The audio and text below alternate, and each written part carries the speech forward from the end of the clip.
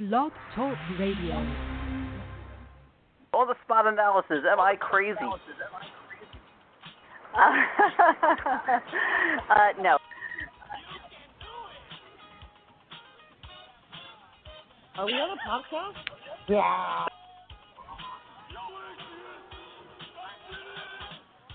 I think I'm gonna come get some. If you want some, come. Gotta get that. Gotta get that. Gotta get it. My Appreciate favorite, it. though. Am I? You're my favorite. Oh, thank you Yeah. so much. I think not. You put me on the e-meter and asked me a question, and the meter would float. Another day, come get some extra Scientology edition. It's part 2 of Tony Ortega as I continue this celebration of a year of podcasting. Some people notably admitted yesterday I didn't get to say because I have a lot on my mind, but like Brandy and Princess Morgan over on Twitter were really supportive in the beginning. Of course, Cam Ferrari, one of my first most supported Twitter friends, talented artist. You got to check her out. I said all this at the end of yesterday's show, but I forgot to unmute my mic, so there's this really long, awkward silence before the ending credits, the whole intro thing on the outro. Wow, so much going on the last 72 hours to a week. It's been crazy. A lot of social media going on that I'm trying to sort through in my own head a little bit here. The more public I get, the more vocal I get, the more I see crap thrown at me, and I understand that's going to be part of the package, and I knew what I was getting into. But something that's been thrown around a lot recently in some of my social media circles, because I'm very vocal. I'm not one of those private radio guys that goes onto the podcast and never talks to anyone, maybe occasionally answers your tweet. I'm very involved.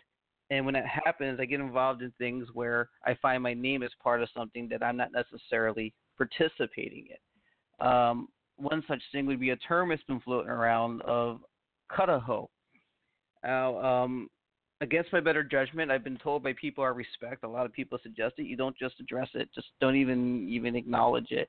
But I have to. I'm going to go ahead right now. Before we get started here, I got Phil Jones doing his billboard dedication in L.A. tomorrow a little bit, and then part 2 of Tony Ortega. But first, let's address the hoe in the room.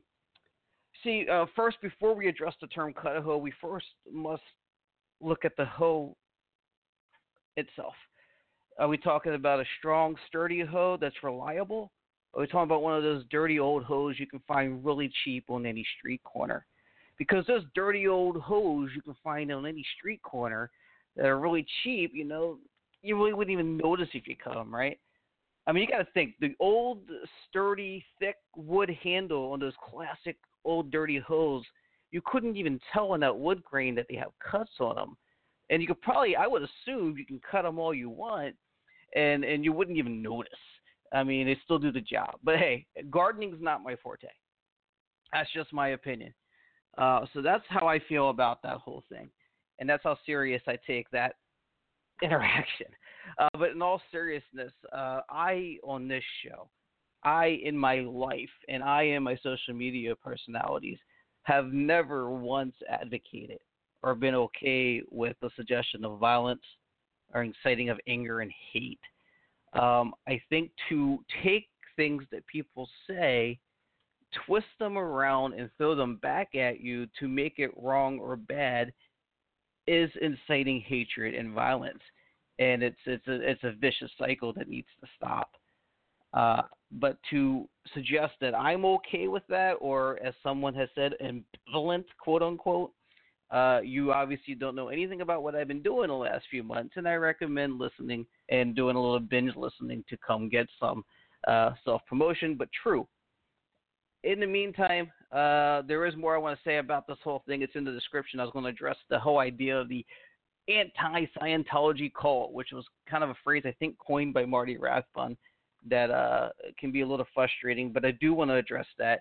And also, when I talk about people who supported me and people that I want to thank as part of this podcast, I want to thank the people who supported me in this effort to speak out and allow people to speak out and have a voice.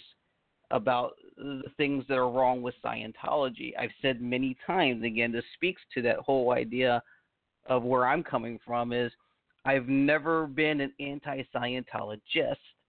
I'm anti-Scientology because what it does to Scientologists, what it does to ex-Scientologists, to Scientologist family members in disconnection. It's a lot of badness, and that word insidious that Bert Leahy puts out there is very true and very real, and bears minding. So thank you to all the people who I associate with on social media who have supported the show and continue to take the brunt, almost sometimes on my behalf, which I feel terrible for. But you guys are there for me, and I will continue to be there for you. I won't condone it if you say things threatening to people and all that. And I think sometimes if you feel like someone is mentally unstable, which happens, there's going to be levels of PTSD. There's going to be people who are a little eccentric that may not be on the wrong side or just are having some problems. If you really believe that, by the way, I've been accused of this. I've never called anybody mentally disabled, but I get word back that I'm saying that about people. But I've suggested someone might be troubled, which I think if you're associating with Scientology and influenced strongly by Scientology, you are troubled. If you need help and you're not getting the help you need, you are troubled. So let's put everything in perspective. Things get twisted. We know it's going to happen. Most people who know me from the last few months, who know me from interactions personally, you know. I don't need to explain this any farther, and I won't. But I'll address the anti-Scientology cult thing at the end of the show because in my 10 questions with Tony, I mentioned something similar or related, and it kind of confused Tony, and I want to clarify that at the end, what I meant by it. And it'll just actually, in and of itself, will explain what I mean by that. So without further ado, I got in touch with Phil Jones to talk about tomorrow's dedication. If you're in the LA area, a couple of blocks from the Big Blue building, the Call Me Sign dedication is going to happen with Phil Jones and his family and all the people who support him. Here it is. All right. If you've been following the story of Scientology at all, you should know a little bit about this guy. If you don't even know his name, you know what he's been doing because you've seen the pictures everywhere on Twitter and social media, or you've seen the billboards in your town.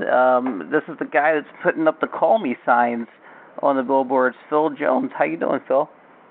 I'm doing real good, Chris. Thanks for having me on.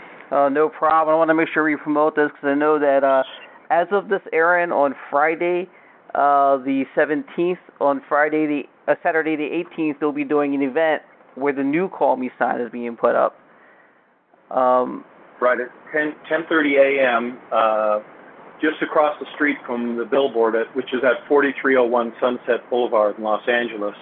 It won't be a big event, I don't think. I mean, although I said that last time we did one in L.A. and there was press from all over that showed up. But this is our third billboard, so we'll see. I mean, there have been a number of people that say they're coming out to it, so hopefully we'll get at least a good little crowd, and we'll do a little dedication to the billboard and hopefully get the word out there a little bit. Well, what happens at these dedications? Is there like a speech? Is there some conversation? People just meet each other? Well, usually I'll say a few words, nothing long. I'm not really a long-winded type individual anyway, so I'll just say a few words. There's a list of some of the people who, have been disconnected from their families for quite some time, and I might read a little bit off that list. There's a list out there of about 350 people that have family disconnections going on. I'm sure there's thousands of them out there, but the list of 350, I've got a list of maybe a dozen that I'll read from, just to let people know how long these families have been broken up by Scientology. Now, on this billboard, it's a collage of faces of, I'm guessing, all the people who've disconnected, all the people's family members. Yeah, it is a representation for all the thousands of families that have been broken up by Scientology. Originally, when we were doing the billboard, my wife and I, it was for our kids. We had, some pictures of our kids. We were going to do we had no other way of getting a hold of them. We tried for some years phoning, going down there. If we went down to their building, security would say, you're not welcome here. They wouldn't allow any message through, whether it was written, phone, or anything. So we decided to do a billboard, and we originally were going to do it for our two kids who are both in the Sea Organization. One of them works for the Author Services, which is their L. Ron Hubbard fiction books. The other, our son, works for Celebrity Center in Los Angeles. And they've both been in the Sea Org for about 20 years or more now. So, but we haven't seen them for at least, our son for about 3 years and our daughter longer than that. So anyway, we were putting up the billboard, and we didn't have enough ourselves to pay for it, so we set up a GoFundMe account. And then we started to get all these messages from people along with donations about how their family was broken up by Scientology, and hadn't seen my son in 23 years. A 10-year-old girl sent $5 because she lost her sister to Scientology disconnection. I mean, the stories were just so sad that we decided to change it up and make it for all the families who have lost, friends, relatives to Scientology disconnection. That right there, which you pointed out, that example is one of those things that drives me crazy about this connection. Is I have Aaron Smith-Levin coming on next week, and we talk about his daughters and how they have that relationship with their grandparents, and that these children that have absolutely nothing to do with anything are being punished because of this kind of thing is ridiculous. So these faces, did you have to get permission to put these faces on there from family members? No, what we did is we had them blurred so they're not recognizable. Okay. Originally they were clear, but we kind of went back and forth with the graphic artist, and until we had something that, didn't show up, because otherwise we'd have to get permission from each and every person that was on that billboard.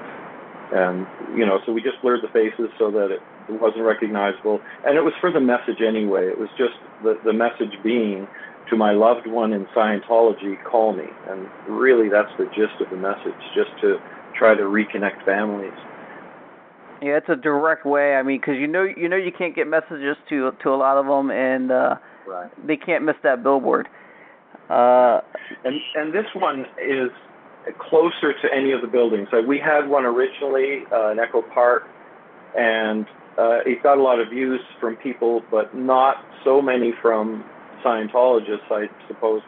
And then the one in Clearwater was a little ways away from the buildings, as close as we could get it. But this one, you can actually see their media productions building from the billboard, and it's only a couple of blocks from their big blue complex in Los Angeles. And right up the street is where they do what they call body riding, where they go out and grab people to bring them into their churches to see if they can recruit them.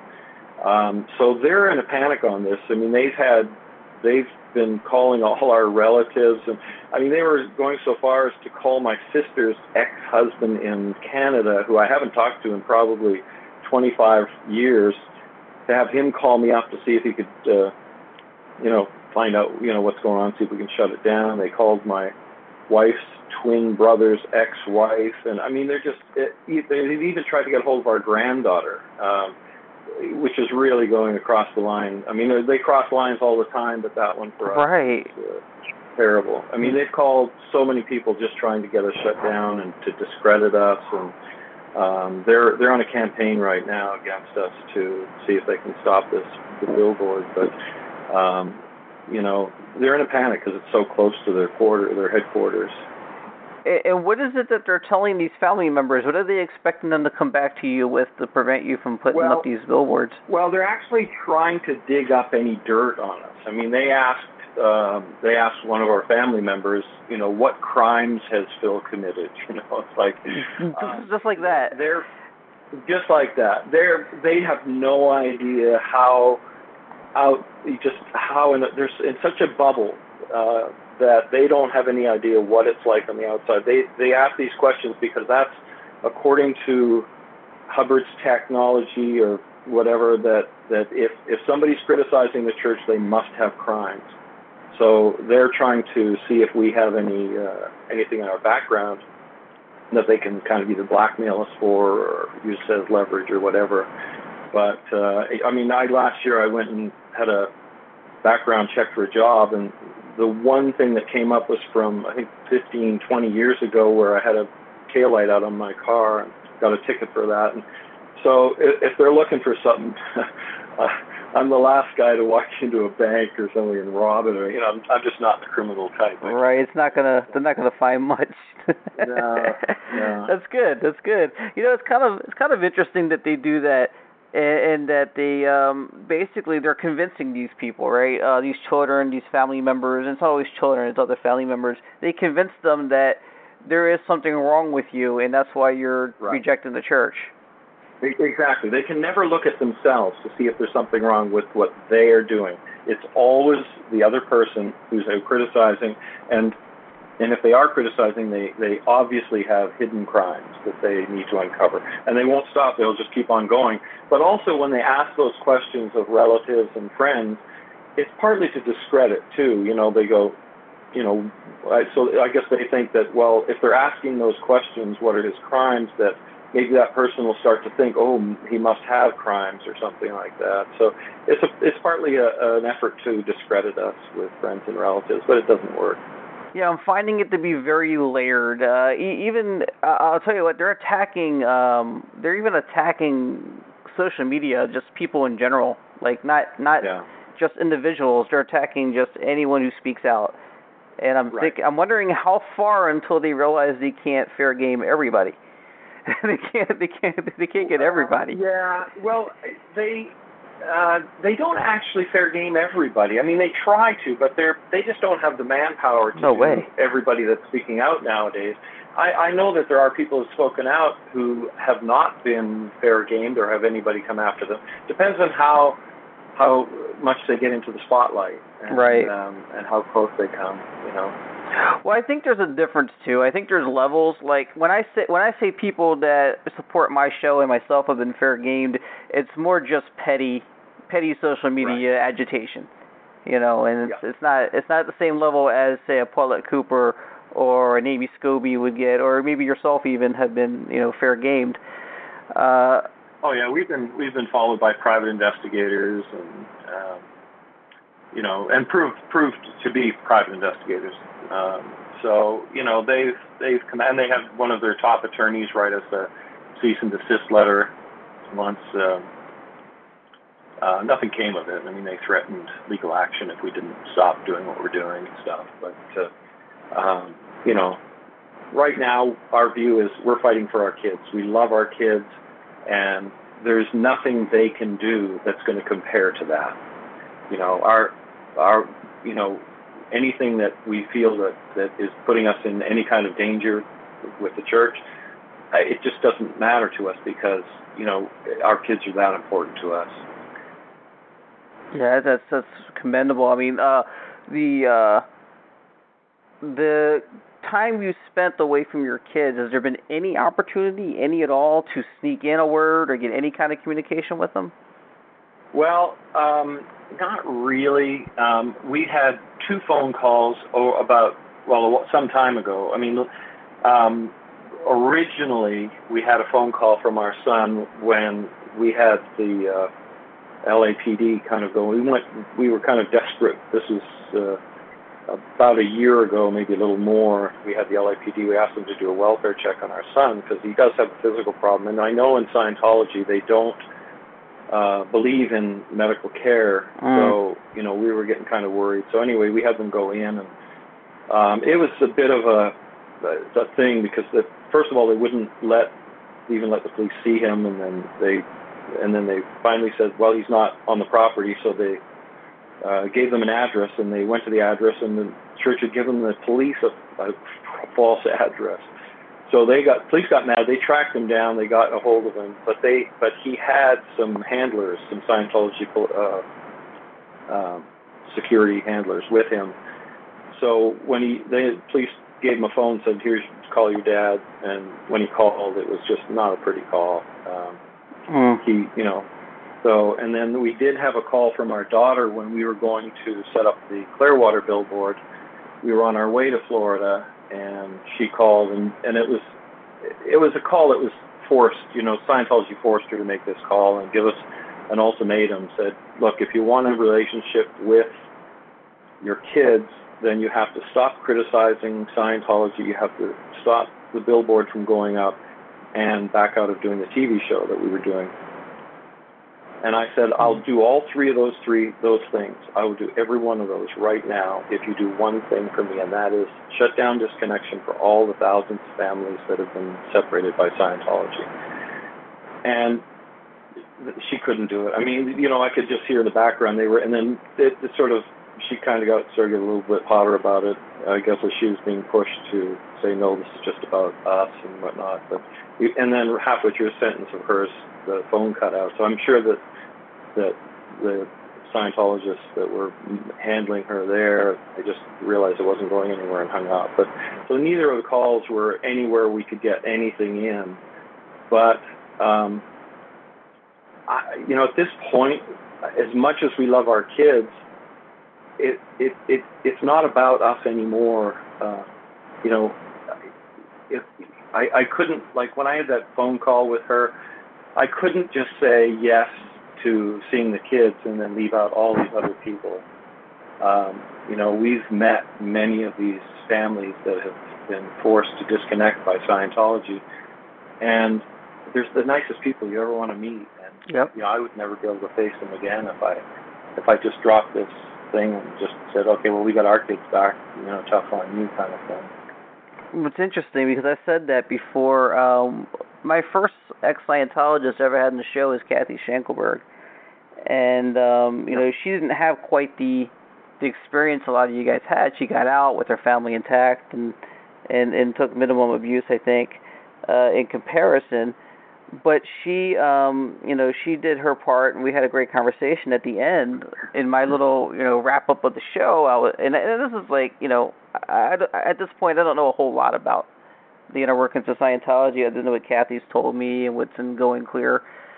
And I made a statement, you know, like, shame on our government officials, you know, that allowed this to happen, because I feel like you guys have been kind of deserted by law enforcement and lawmakers in this respect. Right. And shame on them, because they do that. It's kind of a selfish thing that it's too much trouble, too much red tape. You guys don't know what to say. Well, it's a good point you make, because if you look at it, that Scientology hides behind their, you know, religious status, their First Amendment, and they're always being protected. In the courts, it seems they tend to win a lot, but the victims of their abuse don't get the same protection. So it is unbalanced. It's definitely unbalanced. They always hide behind they're the victim of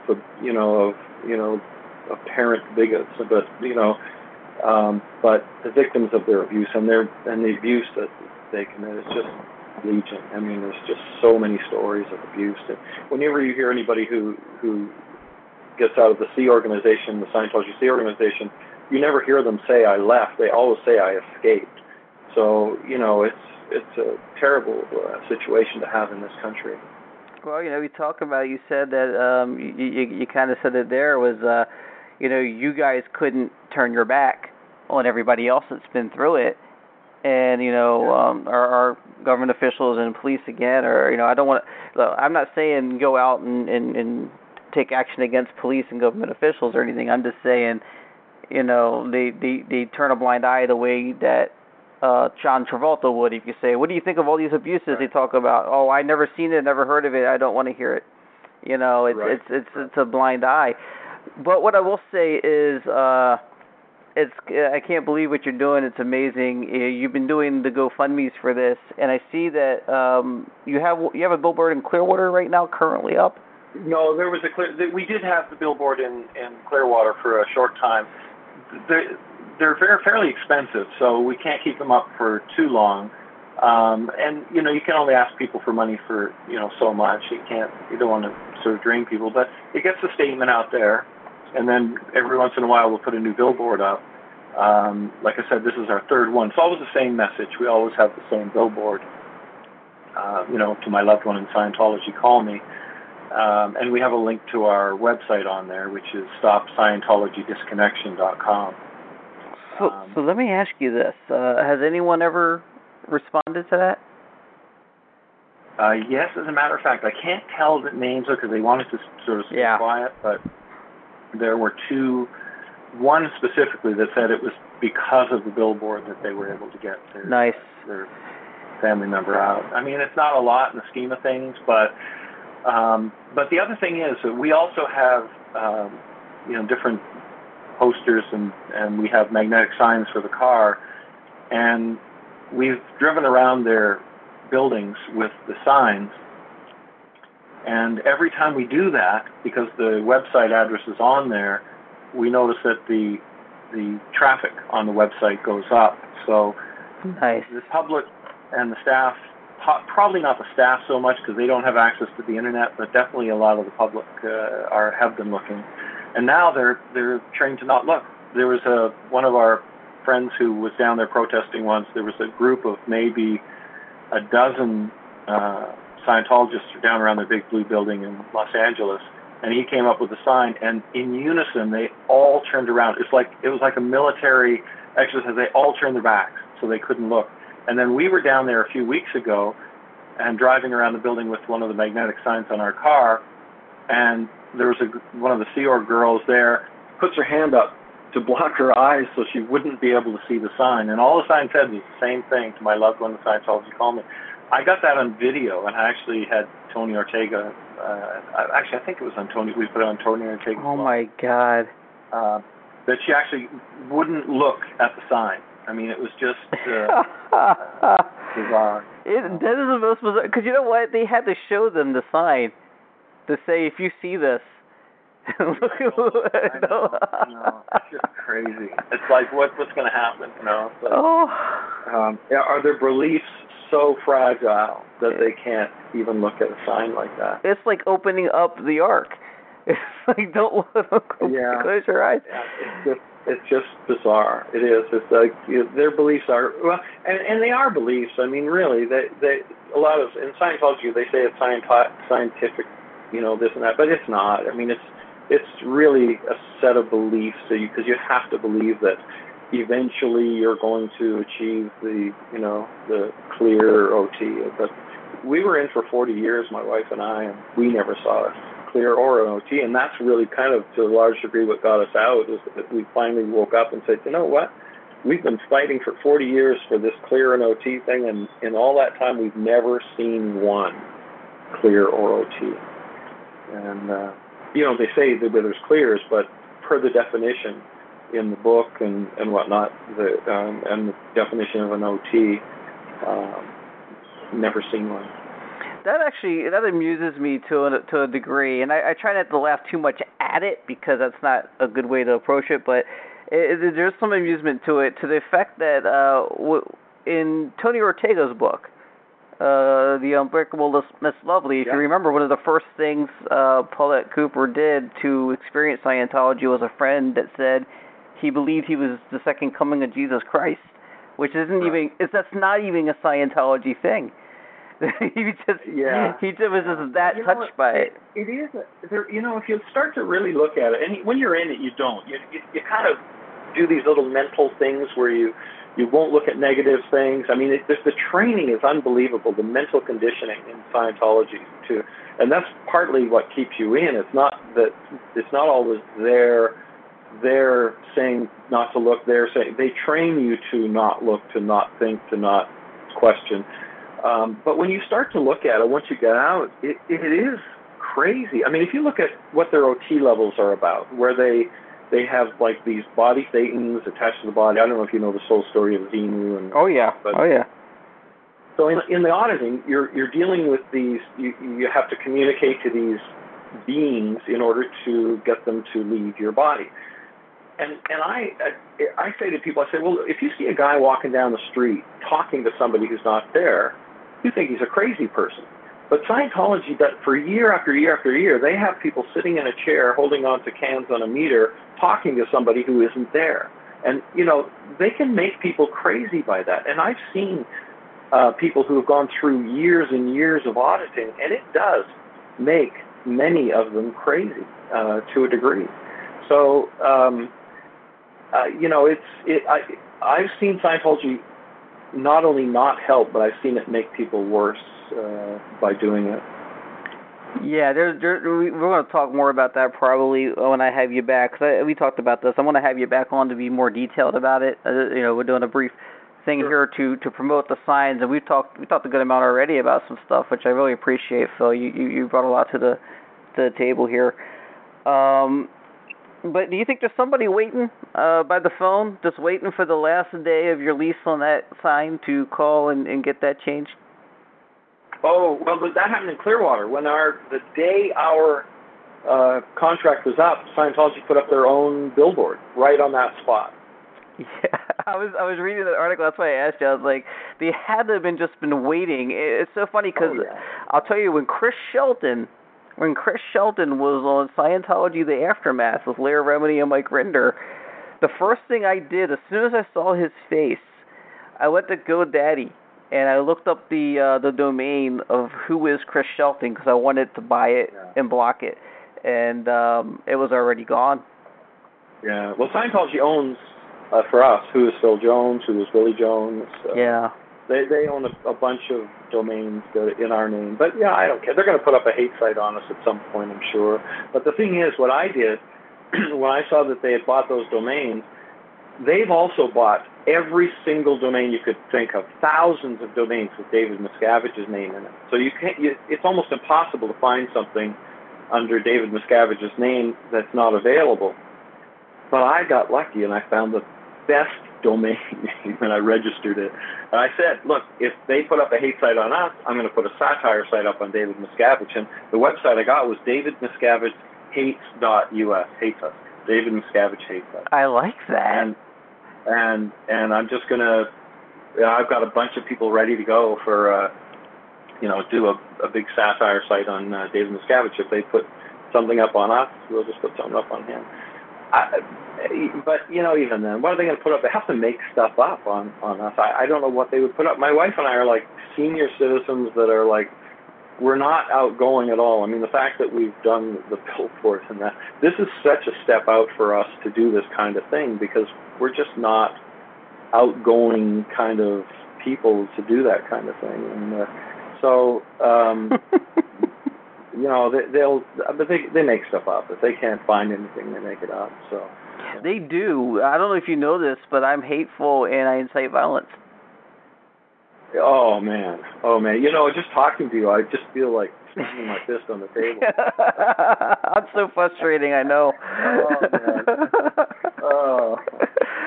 Well, I know. It's amazing what they can. It's just.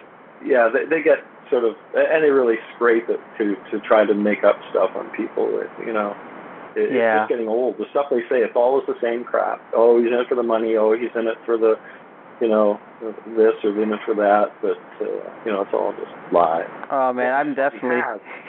Scientology. You can't believe anything Scientology says. Anyway, they have a drill, a training routine called TRL, Training Routine Lie, where they actually have people where they'll sit you down, you sit down with another person, and you practice lying until you can lie comfortably, easily, and believably. And that's a training routine in Scientology that they train their public relations people on.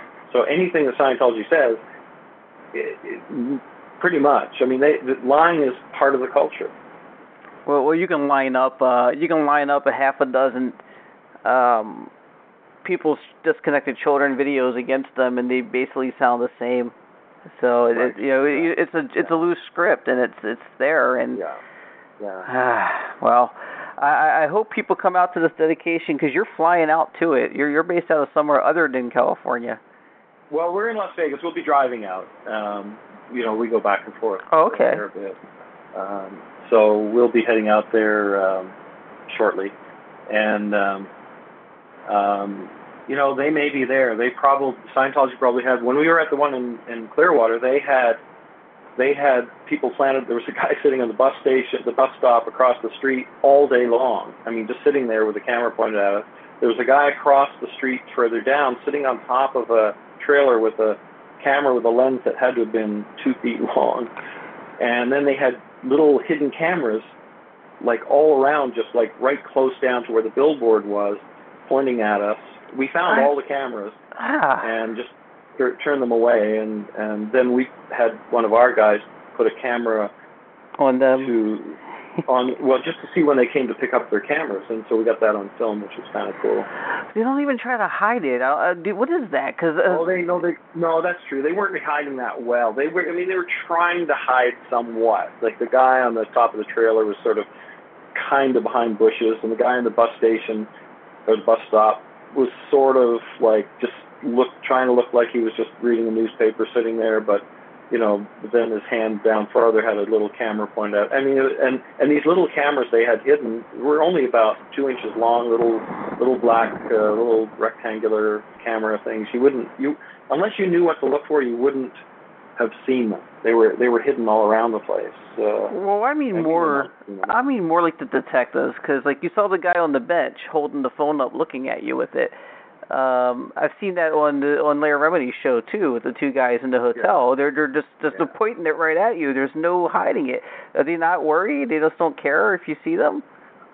Part of it is an intimidation thing. I mean, they do it to go, hey, we're watching. Oh, they want you to see it.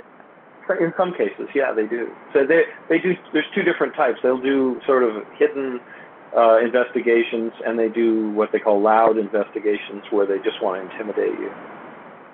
It's amazing that this can exist. We touched on it earlier, and I tweeted about it yesterday when Tony Ortega put out about that judgment yesterday in favor of Scientology, and it's just so frustrating because I feel like, and I say this a lot, and really it just falls on deaf ears because they'll always point to the Constitution.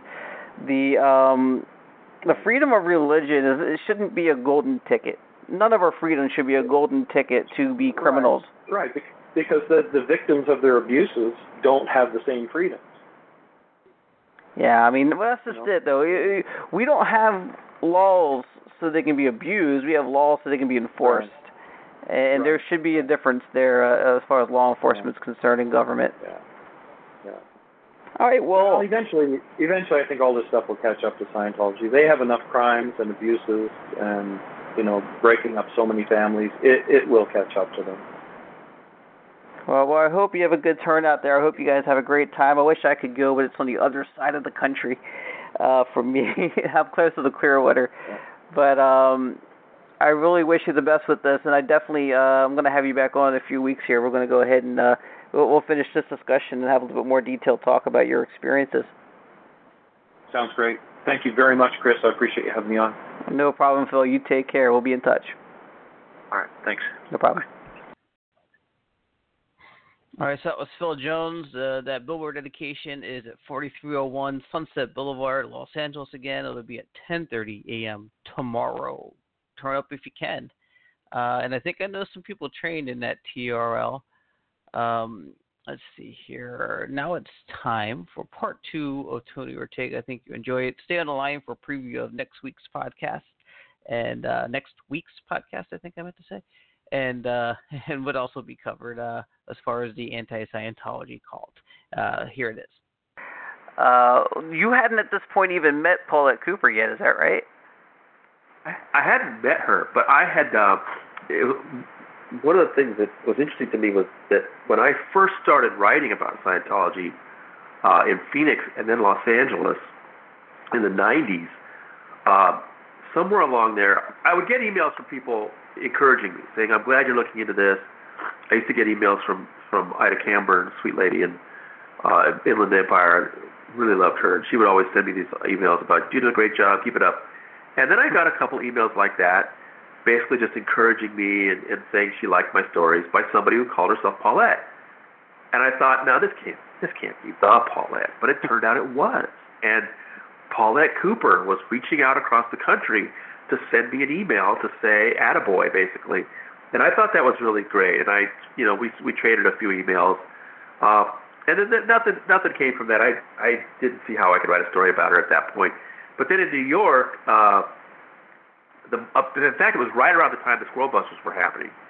I heard from some people that had been sort of talking to Paulette about some things, and she was upset that Tom Cruise was about to get a Humanitarian of the Year award from the Simon Wiesenthal Center. And these people that knew her approached me and said, "Would you be interested in a statement from Paulette Cooper about that?" I said, "Of course."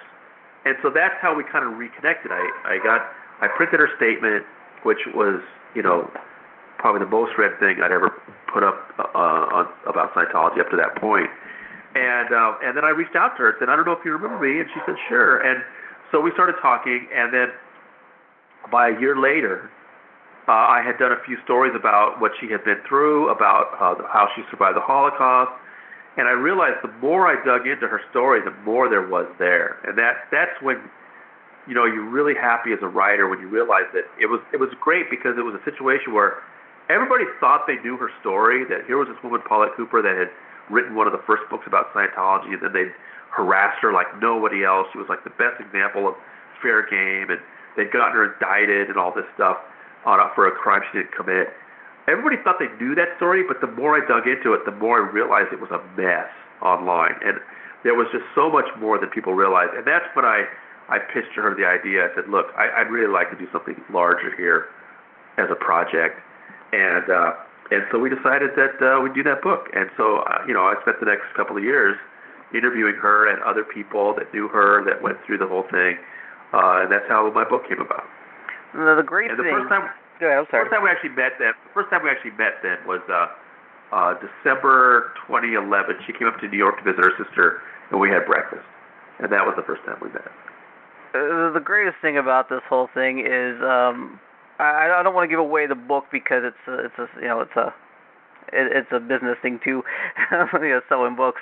But man, this book, I see a lot of people ask you and Mike Rinder and others if they thought that, under David Miscavige, that maybe Scientology is much more ruthless than it would have been if it was still L. Ron Hubbard running it. And I think your book, they hadn't read your book yet, and your book really, I think, definitively answers that.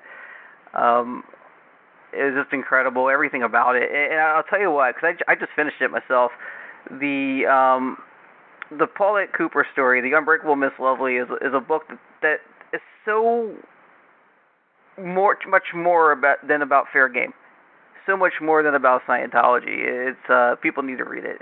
You cover a lot. Well, thanks. It was, like I said, we really worked hard.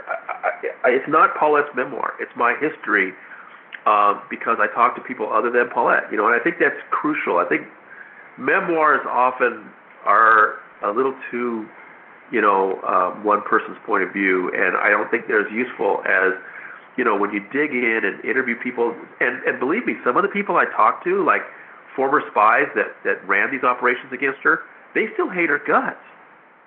And that's why it's good to talk to them, because they're going to give you information that she's not going to. You know what I'm saying? Yeah. And I think that worked out really well. I talked to a lot of different people, dug up a lot of records, some that I've never seen the light of day before. And then the best piece of advice I got was from my publisher, Humphrey Hunter. I had started to write some pages. I started sending them to him. He said, stop. You got to start over again. He said, don't write this like it's a newspaper story. You need to write it like it's happening. And that was the best advice I got. I started over again, and he was right. The one thing I needed to do is I couldn't just do what Janet Reitman and Larry Wright had already done. Right? Janet Reitman and Larry Wright both wrote fantastic histories of the Church of Scientology. They're massive. They cover a huge amount of material. They're telling the story of L. Ron Hubbard. They're telling the story of Dianetics. They're telling the story of the celebrities, all in one book. And I knew that, who would want, a book from me doing the same thing? I had to find something different. And I realized that Paulette's story, if I focus on it more as a narrative about what she had been through, what she saw, how she was harassed, they sued her 19 times. They ran multiple operations against her, some of which people have never heard of before. And then to tell it as if, it's like a novel and it's unfolding. That was a great decision by my publisher, and I think it added a lot to why people enjoy the book. Oh, absolutely. I will say this, that it seems like she went through alone just against her, combined with everybody else since then has been through fair game-wise. Like, she's... There are definitely some other people that have been harassed really badly. I mean, one of them's definitely Mike Rinder. I mean, he's just a constant source of target of harassment. And there have been some others as well. But something about Paulette really enraged L. Ron Hubbard. and he wanted her destroyed. And so they kept throwing multiple operations after her. And you know, anybody else probably would have said, enough, I can't, you know, leave me alone, I don't want to have anything to do with you. But she kept going on TV. She kept talking to other reporters. She kept going on the radio. She really felt that this was something that needed to be exposed, and she never backed down. So, and then if you meet her today, I mean, she's just such a kick in the pants. She's wonderful, and she's hilarious. You know, that's part of why I really wanted to do the book, is I really admire her. At the same time, if you read my book, you know she made some not so great decisions. Right. You know, and I thought it was important that those are in there. You know, this is, you know, because she was struggling at times, and she kind of walked into their traps. Yeah. But she survived it all, and she's really great. Yeah, I have a lot of respect for that lady. I would like to meet her. But I can tell you, anyone who reads it's going to want to meet her, and she is an inspiration, really, for anyone going through anything. That she could have the backbone she had and stand up to that. One of the things about that, too, that really sticks with me, if you want to look at it from a philosophical standpoint, kind of, while Scientology's, you know, doing disconnection, the Paulette Cooper story, really, the way you round that book out, and I won't give it all away, but she's kind of got a story of connection, of reconnection. And I think that's a valuable point that I don't know if you meant it to be that way, but it really kind of, it's a narrative in there that can be found. Well, you know, you talk about families getting ripped apart by Scientology. I mean, that's something that, you know, the opposite example is Paulette. I mean, how close she was to her parents. Her dad almost lived to 100, and, you know, in his last few years, they were living you know, basically in buildings next to each other, and they had breakfast every day. You know, that kind of family connection was super important to her, and she just was really offended that one of the things Scientology does is separate parents from children. So yeah, she is a counterexample in that way, and she's a truth teller, and Scientology is, you know, has a real problem with telling the truth. There's a lot of ways in which she's, you know, about as opposite as you can get from Scientology. No, I'm told at times I do have people patting me on the back as well, saying, you know, thank you for doing this, and they say, like, you know, you seem very well informed. And the funny thing is I'm still learning, you know, because I read these articles here and there over the years, but I haven't really studied it as much as anyone like yourself would have. And now I'm starting to want to know more, and I learn, like I said, I learn every day things, and I'm just more informed than the average person is all it is. Is there stuff that still surprises you? Are you still learning a little bit sometimes, even though you've been covered it? I'm absolutely still learning. I mean, one of the things that's great about the Underground Bunker are the people in the comments. There are people in the comments that know far more about Scientology than I do. I mean, these are people that, these are people that were in Scientology 30 years. You think I'm going to tell them anything about Scientology they don't know? You know, nope. I always keep that in mind, right? I'm a reporter covering a moving story. I'm not an expert who's just telling people, you know, what I've learned. That's not me. I'm a reporter. I'm covering a story, and often when people ask me a question, I give them a link. Here, go read this story. You know what I'm saying is I'm trying to build up this library of stories of things that we've covered, But no, I'm always learning, and like I said, those mysteries I'm still trying to solve. I mean, there's still, you know, people talk about, well, nobody knows this, nobody knows that. Well, I want to find out. You know, who do I talk to? Who can I interview? So, for example, I hinted that I've got a story coming down the road about a death, and I happened the other day to be reading about a different story about it, and saw a name, and realized, hey, wait a minute, I know how to get a hold of that person. And so I talked to that person, and it was the first time this person's been interviewed about it by any reporter in 40 years. Wow. And all of a sudden I have this information that nobody's printed. Now, I can't release that yet because there's a second person I want to talk to who was also there. See, I want to cross-confirm. I want to, you know, get everything down. Right. And then hopefully I can release that pretty soon. But that's what just keeps me going. Is I've got this file of lists of just potential stories of people I haven't interviewed yet, or people I need to interview more. And every day I just look down that list and I say, okay, what can I do today? Who can I call? What document can I read? And it's a great list. I mean, they're wonderful stories from the 70s, from the 80s, from the 90s, from just last week. I just feel like this is still such a fertile field for any investigator. I mean, just yesterday, some novelist I never heard of wrote a really good story looking at putting L. Ron Hubbard's fiction in context. And he's not the first person to do that, but he did such a good job of it. I mean, there's so many more things that we could do to understand Hubbard and how he came up with Dianetics and how it grew and how did it survive the FBI raid of 1977? You know, how did it survive 11 top officials being put in prison? I wonder. You know, it's really fascinating.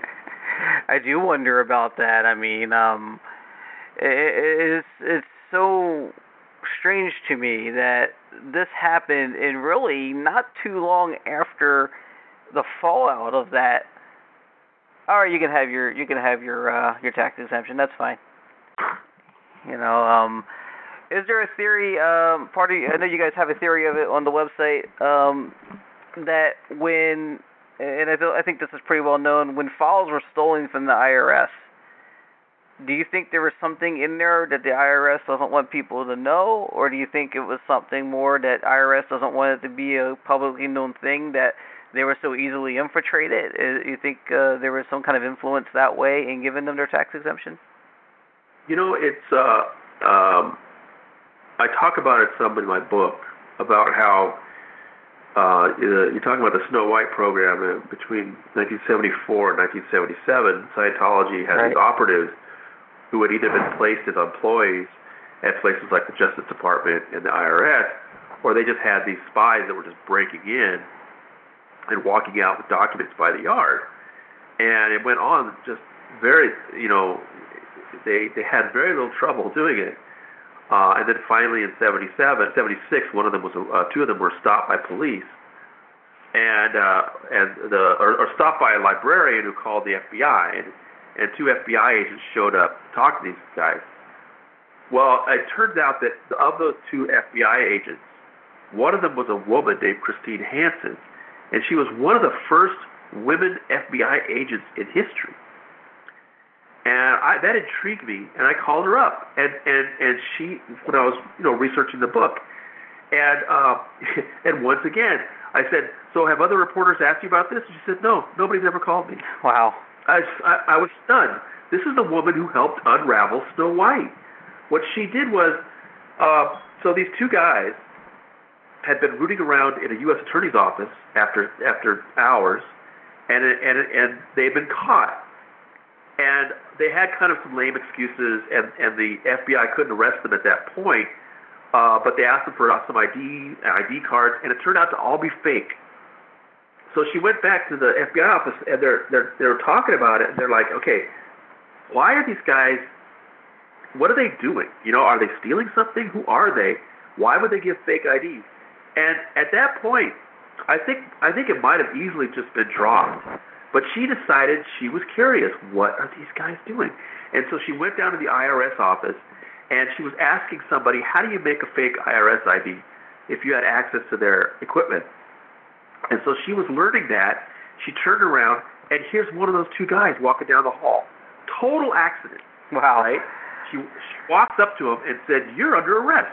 And that's how Gerald Wolfe was arrested in, I believe it was June 1976. Well, that sent Scientology into an uproar, because now one of their spies has been arrested, but they don't know if the FBI knows whether they're working for Scientology or not. And they didn't at first. And Mary Sue Hubbard, who was running this whole thing, was like, look, they're not going to figure that out, but we need to clamp things down. So they got the other spy back to California. His name was Michael Meisner. They gave him a different appearance, right? They dyed his hair. They hid him in an apartment. And they tried to figure out, okay, now what are we going to do? As long as they don't know it was Scientology, we're cool. Well, what Mary Sue Hubbard didn't realize was Christine Hansen was really smart. And she figured out pretty early on that it was Scientology. And she started researching, well, why would Scientology be breaking into government offices?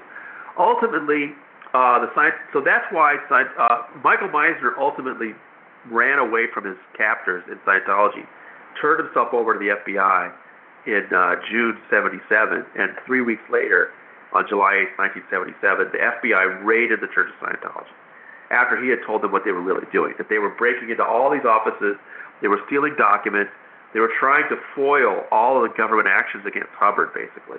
And once he had told them where they were stealing these documents from, where they were storing them, that's when the FBI raided. And none of it would have happened if Christine Hansen had not been curious about who are these guys and why would they be giving out fake IDs. So I wanted her to make sure she got credit for that in my book. Definitely. And it's just one of those great parts of Scientology history that. But they ended up, Mary Sue Hubbard went to prison, and 10 other top officials went to prison over that. Right. Do you think there's something in those documents that caused them the IRS not to give them any more trouble? Or? So at that point in '77, they did not have tax-exempt status. They had lost tax-exempt status in '67. Okay, but Hubbard just didn't pay taxes. He didn't care. They took away tax-exempt status in '67, but they just didn't pay. So in '77, they sent all these officials to prison, but they still didn't. They didn't give them tax-exempt status. What happened was, as the years went on, that unpaid tax bill got bigger and bigger and bigger. By the time Hubbard died in '86, it was getting really large. As Marty Rathbun has explained, by the early '90s, it was up to $1 billion with a B that they owed the IRS, and they didn't even have that much money. So, Marty makes the point that they were facing, ruin if they didn't get tax-exempt status, because they're not going to be able to pay that bill. So they had just put the IRS under incredible pressure for years. They didn't, they actually put individual IRS employees under harassment, and real petty stuff too. Like the New York Times has a great story from that era, talking about how they made individual IRS agents, made their lives miserable with all these petty little complaints and harassment techniques, until finally in October '91. David Miscavige and Marty Rathbun just showed up at the IRS office in D.C. and were allowed to see the IRS commissioner at the time, Fred Goldberg, under George Bush I. And Marty has described this several times, that basically, they told him, why can't we come to an agreement of some kind? At that point they had 2,400 lawsuits going against the IRS. And they told him that all those lawsuits will go away, all the harassment will go away, if we could just find some sort of agreement. And Marty said that as they were leaving the room, Goldberg pulled him aside and said, is he telling the truth? Will this all go away? And Marty said, yeah, it will. And he said Goldberg's shoulders visibly, relaxed. Oh, okay, this will all be over. And then right after that is when Fred Goldberg announced that they were doing a study. Now, I've talked to tax journalism experts who tell me that once Goldberg made that decision, that study took 3 more years, or two more years, but once he made that decision, it was a done deal. They were going to get tax-exempt status. And they had to turn over a lot of documents and jump through a lot of hoops, but October '93, they gave them basically everything. I mean, they gave them all tax-exempt status for virtually all their entities, and that $1 billion tax bill tore it up. They had to pay $9 million, which is a joke, right? Right. So that's how that happened, was just pure harassment. Pure harassment of the IRS day and night. The IRS caved, which is kind of incredible because, we think of the IRS as being this bully and this real powerful force, but Scientology brought it to its knees. Wow, I think I did that to my parents when I was 6 so I can go out and play. That's craziness. Are you familiar with the Jeff Warren thing, the polygamist, the whole breakup of that group? I lived in Arizona for several years, so I was very aware of the polygamists that live on the border between Utah and Arizona. But I don't know more about it than typical people who watch TV and see it. Okay. I don't want to ask you more than what you know about it, because I know facts are important. I'm just wondering if you maybe speculatively you could say what you think the difference is. Why can the polygamous group be broken up and Scientology's protected or can't be broken up? Well, there have historically been problems with raiding a polygamist location. I mean, wasn't there one in Texas where they got reports that there were there? No. It was a fundamentalist Mormon thing, and there was somebody called in an anonymous tips about kids being in danger. So the authorities raided the compound and took all these kids out, and then it turned into a legal nightmare for the government. I think they're wary of that. It took a lot of time, a lot of reporting about what was going on in the Warren Jeffs group before they finally took action. Why does the government go after one group but not another? Well, the fundamentalist Mormon polygamists, how big is that group? And how big of an area do they cover, right? Right. Scientology's also not a big group. It's, people, they claim to have millions. They've probably only got 20,000 around the whole world. But they're around the whole world, and they have some famous people, and they have a lot of money they're willing to spend on attorneys.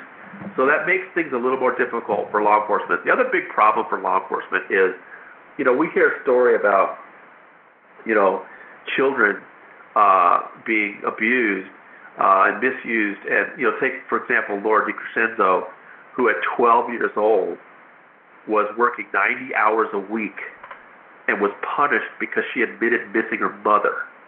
Now, you would think that is so outrageous that let's send the FBI down there tomorrow. The problem is none of us learned about that until Laura was in her mid-30s. So 20 years after the fact. And that's all. Usually the problem with Scientology is that by the time we hear about a specific case of abuse, so much time has passed, law enforcement will tell you we can't do anything about it. So it's difficult to get information about what's happening right now. And there are other, the other problem that, the FBI came very close to raiding the international base near Hemet in the summer of 2010. They came very, very close. They came so close to raiding the base that, I talked to some of the people who were their informants, ex-Scientologists. One of them told me that the FBI had asked him to ride in the van with them as they went into the base so he could help identify people for them. And he had said yes. He was ready to go. Another informant found that they had recorded the tail numbers on Tom Cruise's airplanes in his Burbank hangar, right, in case the scavenge tried to run that way. That's how close they came to raiding the base that summer. And then they changed their mind. The why is very complex. I have a story about that. Right, I've seen that, yeah. I mean, Lawrence Wright and the Tampa Bay Times guys tend to blame the Headley's lawsuit, but I think it's more complex than that. But anyway, it's a long story. Well, it is difficult. It appears it's difficult for a one-on-one for an individual to have something happen like the Headley's case and and some of the other cases. But if you take them one-on-one, you're going to get overwhelmed. You're going to get tied up in court. You're going to lose or settle out of court, basically. And it feels like these settling out of court type of things are what's hurting progress. Like every time you get close to putting them away, like we think that might have been something behind the scenes with the Rathbuns. That's hurting the overall picture because these people, and maybe in some cases, absolutely, they deserve to be able to walk away from it and not be bothered by it anymore, and they just want to end it. But it feels like the bigger picture should be, I don't know law very well, Tony, but it seems like we should be able to get a bunch of people together who've had past cases or past experiences and show a pattern and possibly go at it from that standpoint. I think there are a number of different things you could do. I mean, when Mike Rinder and I were talking about the possible raid on the base in 2010, he said it was a bad idea. He said, you go in there and say to these people in the hole, hey, you can come out now, you're free. And they might say, no, we're not being held. Yeah. And that's a nightmare for law enforcement. If he was saying you could, he said, Mike Rinder said to me, why don't they build an obstruction of justice case instead? And I think something like that might be more likely where I personally know about some examples of abuse where it's not just that somebody was held against their will or somebody was,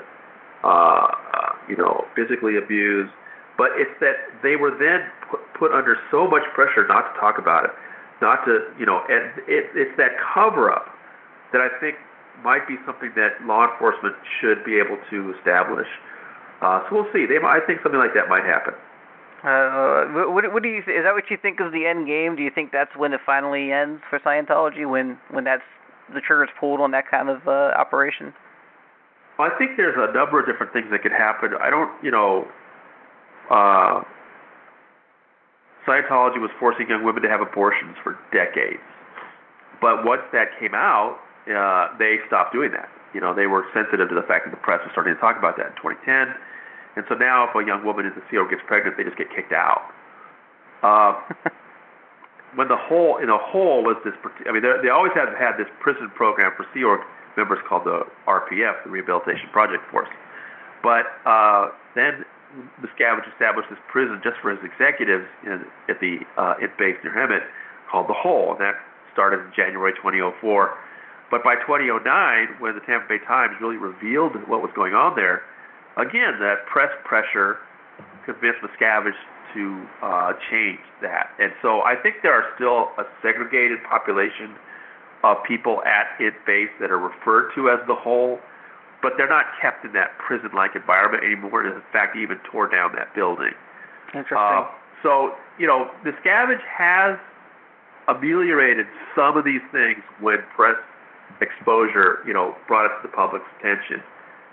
But I'm still convinced that young people are working insane hours for no pay, that families are being ripped apart, that physical conditions for some of these people who are probably being forced to clean the engine rooms of the free winds, all of that's still going on.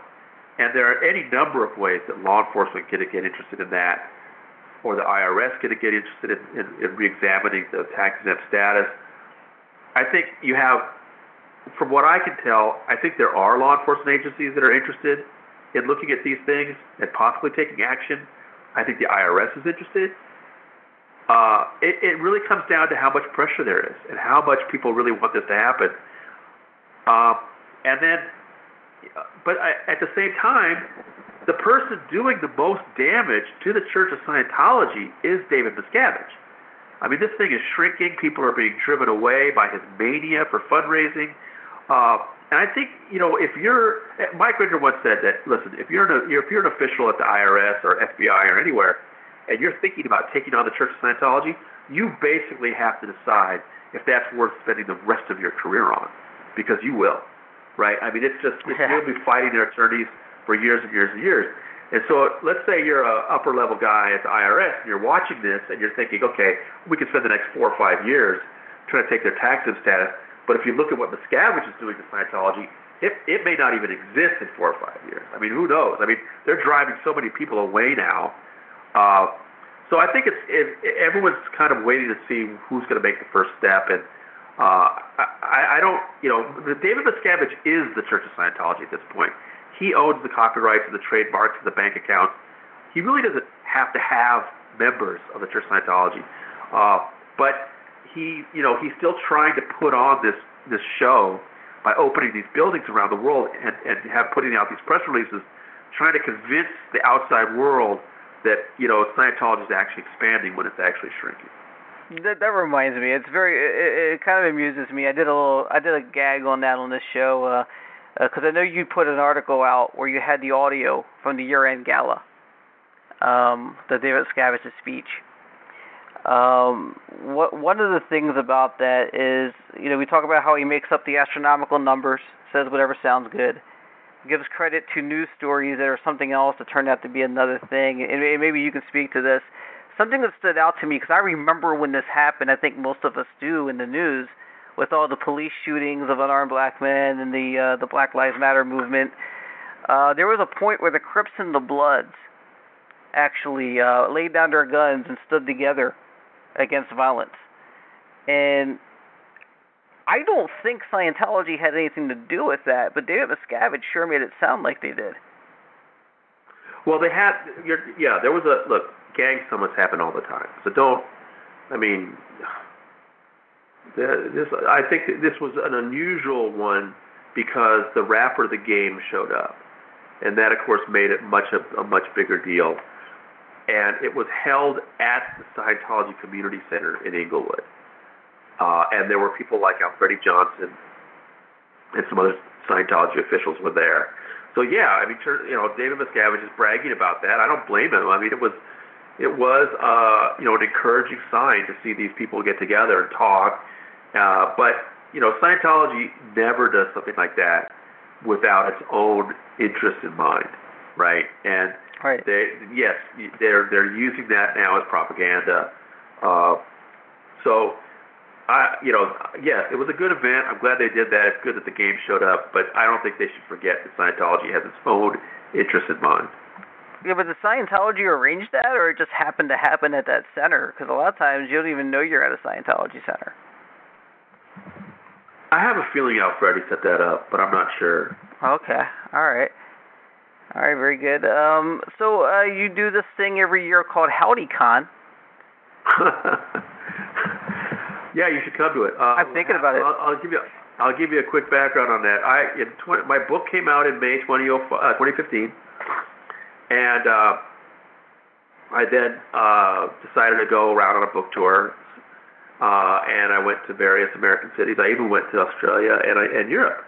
And at some point, somebody in the comments at my website said, "Tony, why are you going to so many places?" Which I thought, would be kind of obvious. I mean, it's fun, But right. I jokingly said, I can't. I got to see all these different places before I pick a place for us to have a convention. And I was just joking, right? But the commenters went wild with it. They were like, "Yes, we're going to have a convention. Let's figure out where." And they actually had a vote. So I had nothing to do with this. The readers organized it. They organized a vote, and they picked Cleveland, Ohio, of all places, because I think we have a particularly strong group of readers in that general area, Missouri, Ohio, that kind of thing. And so we set it up, and it was last year. Our timing was amazing. We happened to be there just as the Cavaliers were winning the NBA championship, and we were out in the streets with all the people celebrating. Ooh. But it was just 50 of us, and we were just there to have fun, and we went to the Rock and Roll Museum together, and we had a special dinner, and Chris Shelton was there, and Pete Griffiths from Ireland was there, and our guest of honor was Professor David Turetsky from Carnegie Mellon University, who flew his private plane from Pittsburgh up to Cleveland to join us. And it was a total success. I mean, that's all it was. We didn't have any, it wasn't one of these formal things with papers and panels or anything like that. It was just people that have a similar interest getting together and having fun. So at the end of it, to make sure that they didn't get any thoughts of doing any more voting, I said next year we'll have it in Denver. And so we've been planning on that. HowdyCon this year will be in Denver from June 23rd to 25th. And there's details on the website. And where the name comes from is that when we were first organizing the first one, I just wanted to have a funny name that didn't name after me or anything. So there was a beloved commenter, Steve Cox, who went by the screen name Captain Howdy, and he passed away. And I wrote about him, and people still miss him a great deal. And then so I just decided to call it HowdyCon, and I thought that was funny, and people love it. So, and our first one was dedicated to him, and also to Mary Marinelli, was another wonderful commenter that we lost, and she went by the name Sugar Plum Fairy, which is just an indication that we have this wonderful community there. People really get to know each other, and there's some fights and some name calling, but it's a much more, I think, intelligent and thoughtful space on the internet that you find in most places. Yeah, I mean, do you have a lot of non-ex-Scientologists that appear there? We have everybody. We have a lot of people that were never in Scientology that were just curious, that are curious about it. We have people that were in Scientology. We have some real experts, people that not only were longtime Scientologists, but were real experts on the text. So if I have a question, I'll just throw it out there, and one of them will have the answer. So, Sonny Pereira, for example, is often helping us out with specific, Scientology jargon and history, and other people that go by various handles are there that, and then, somebody like Mike Rinder will drop by, or Hannah Whitfield stops by on occasion, and it's really become kind of a community based around, okay, what's happening in Scientology today? What's the news? What's the latest? And so I get like 1,000 comments per story. I mean, it's really lively and a lot of fun. Excellent. I'm going to think about it. I'm going to consider it. I have a lot of trips to make this year, it seems. But that's one I'm very interested in, especially since I've taken this up the way I have. I wanted to ask you one more question before I get into this. I don't know if I told you about it. I do something with every guest called 10 questions. Think fast. It's basically just 10 questions. Some are thought-provoking. Some are just ridiculous nonsense. If you're uncomfortable, you can pass. So I'm going to do that to end the interview. I can't remember the question I was going to ask you, so it'll come up later, I'm sure, when I don't need to ask you anymore. Okay. Before we do 10 questions, I was going to ask you, when we end the interview, I want you to stay on the line with me, though. I want to talk to you about something for 1 minute if I can, if you don't mind. Sure. Okay, cool. Okay. All right, I might edit that out. Okay, so now 10 questions with Tony Ortega. Tony, number 1, true or false? Deep down, Tom Cruise is a decent human being. I think he's a kind of an asshole that gets a pass because he's a big star. So false. Gotcha. All right, I'm with you. Number 2, the best thing you've ever done. So complete that statement. The best thing I've ever done is. Oh, what's the best thing I've ever done is, I don't know, man. I think the best thing I've ever done is not join the Church of Scientology. That's a great answer. Number 3, I love Clearwater. I visited every summer with my family, actually, believe it or not. So I know some people still live there that were part of Scientology and are ex-Scientologists, but I want to ask you, Clearwater at face value, take it or leave it? Well, I'm a California guy, dude. I mean, I live in New York, but I'm from L.A., and I don't know. I don't get Florida. I lived there for a while. I ran a newspaper there, but it's people. I mean, I lived in Fort Lauderdale for a while, and people were telling me, "Oh, this is paradise. This is paradise." I'm like, your sand at the beach has fleas. I've never seen that.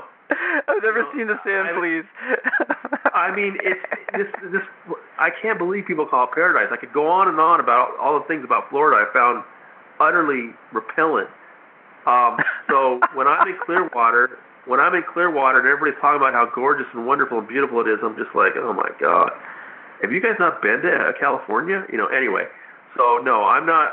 I feel for them that their downtown is decimated because of Scientology, but if there was no Scientology there, I'd probably never go there. Gotcha, so leave it. All right, number 4. Here's a little bit of controversial one, maybe. More sincere, Christians or ex-Scientologists? Oh, I can't answer that question. I mean, I've met very sincere Christians. I've met very sincere ex-Scientologists. It's a terrible question. I'm sorry. It's terrible. Very hypocritical Christians, and I've met some very hypocritical Scientologists. So I can't really make a value judgment between them. All right. I will say that most so far I've only talked to a few, but most ex-Scientologists that I've come across are some of the most decent people I've ever met. Just want to make sure that's clear. Number 5, true or false? You will end up writing more books before this is over. Yeah, that's true. I'm working on something, but I can't talk about it yet. Excellent. Looking forward to it. Number 6, describe. I asked Bert Leahy this, and he said insidious. So let me ask you, number 6, describe Scientology in one word. Bully. Bully is a good word. Number 7, sum up Marty Rathbun in a few words, if you could. Enigma. Enigma's good. He reminds me now. After experiencing the Unbreakable Miss Lovely, he kind of reminds me of Nibs a little bit in some of his behavior. But we'll move on. Number 8, true or false? There is a big difference between taking action and being a groupie out of curiosity.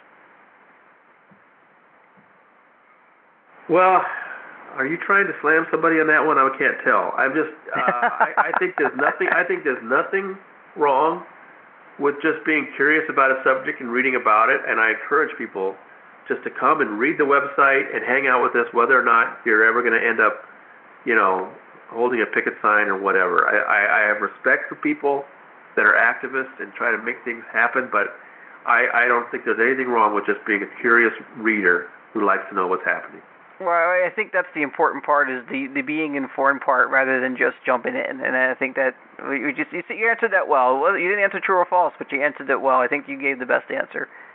Number 9, cigars, cigarettes, or that shit will kill you. I've never smoked anything. Excellent. I have a not wonderful respiratory system. I was asthmatic as a kid. And so I've never been tempted. So, yeah. I hate the stuff. Number 10, I decided to do something a little bit, something here that I think would be cool to hear you do. I sum up things on Come Get Some here, and I'm summing up Tony Ortega. Do me a favor, Tony. On number 10, sum up Paulette Cooper. She's an acerbic kick in the ass. I like it. I like it. Is there anything else you want to say? Any message you want to put out, or anything you want to promote? That's why I love hanging out with her. It's always fun. She's a treasure, man. Yeah, I really hope I can get in contact with her and get her on the show. I don't want her. I feel like if I want to talk to her, I'm bothering her though, because she's been through so much. Nah, I mean, well, at some point while we were spending that 2 years, and I would dig into particularly 73. If you're asking her about 1973, it does get her down, and she just.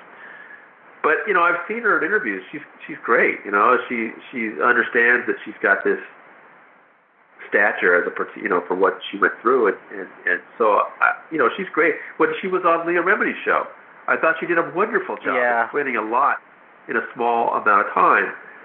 So she's good at that. But yeah, I would spend all day. We would be talking about a particular thing in 1973, and then she would just like, you gotta give me some time to recover from that, And so I understood.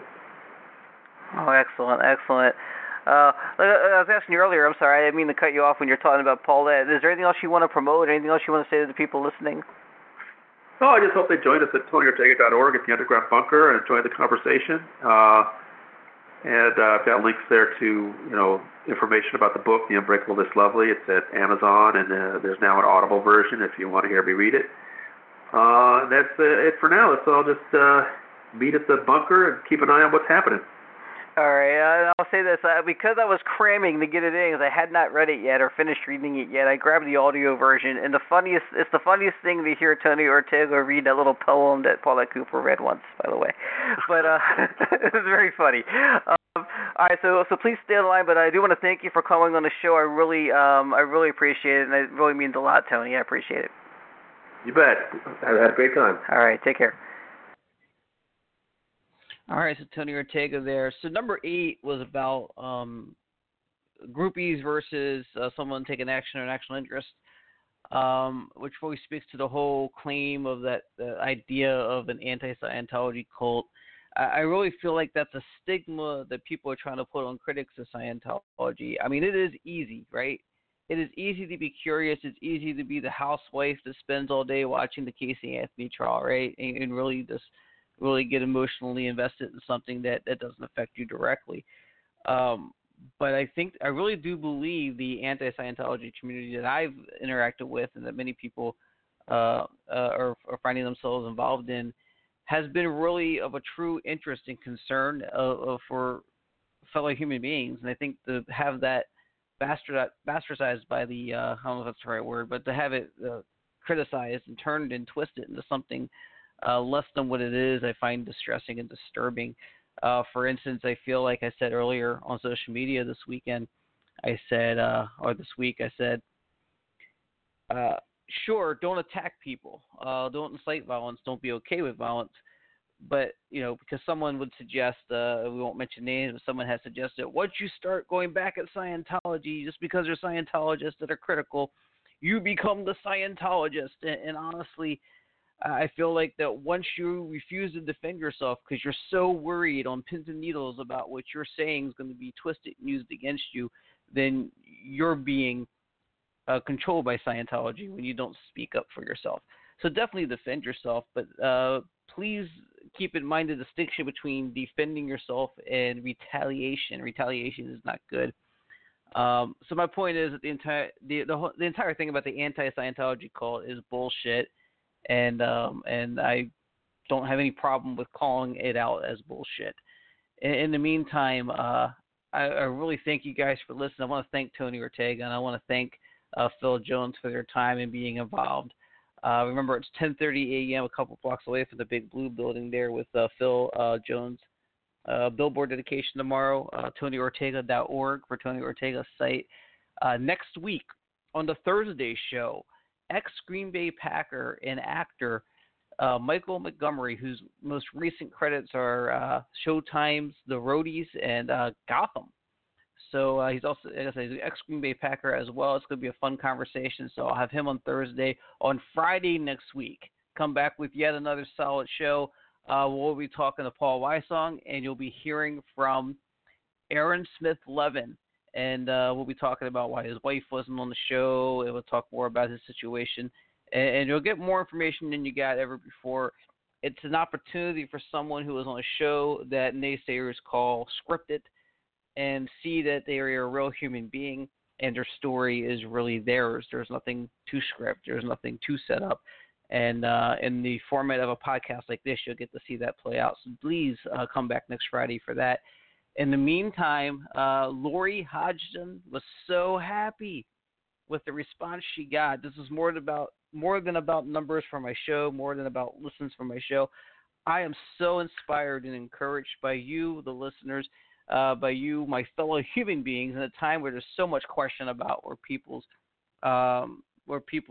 real intentions lie. I'm seeing a lot of goodness, and it's inspiring and encouraging to me. I hope it's inspiring and encouraging to you. Please keep spreading that podcast. We wanted to go viral, not to make it a viral podcast, but to make sure that message potentially reaches Lori's kids. And if you have a similar situation and you want me to help you out with, I'll do that for you. As you see, and I've been doing this the last few weeks, just throwing a little something extra in there to help somebody. Next week, see you then. For now, that about sums it up. Stay connected. Thank you, everybody, for the support. It's been a great year. On the spot analysis, am I crazy? No. Are we on a podcast? Yeah. I think I'm going to come get some. If you want some, come. Gotta get that. Gotta get that. Gotta get it. My favorite, though. Am I? You're my favorite. Well, thank you Yeah, so much. I did not. You put me on the e-meter and asked me a question, and the meter would float.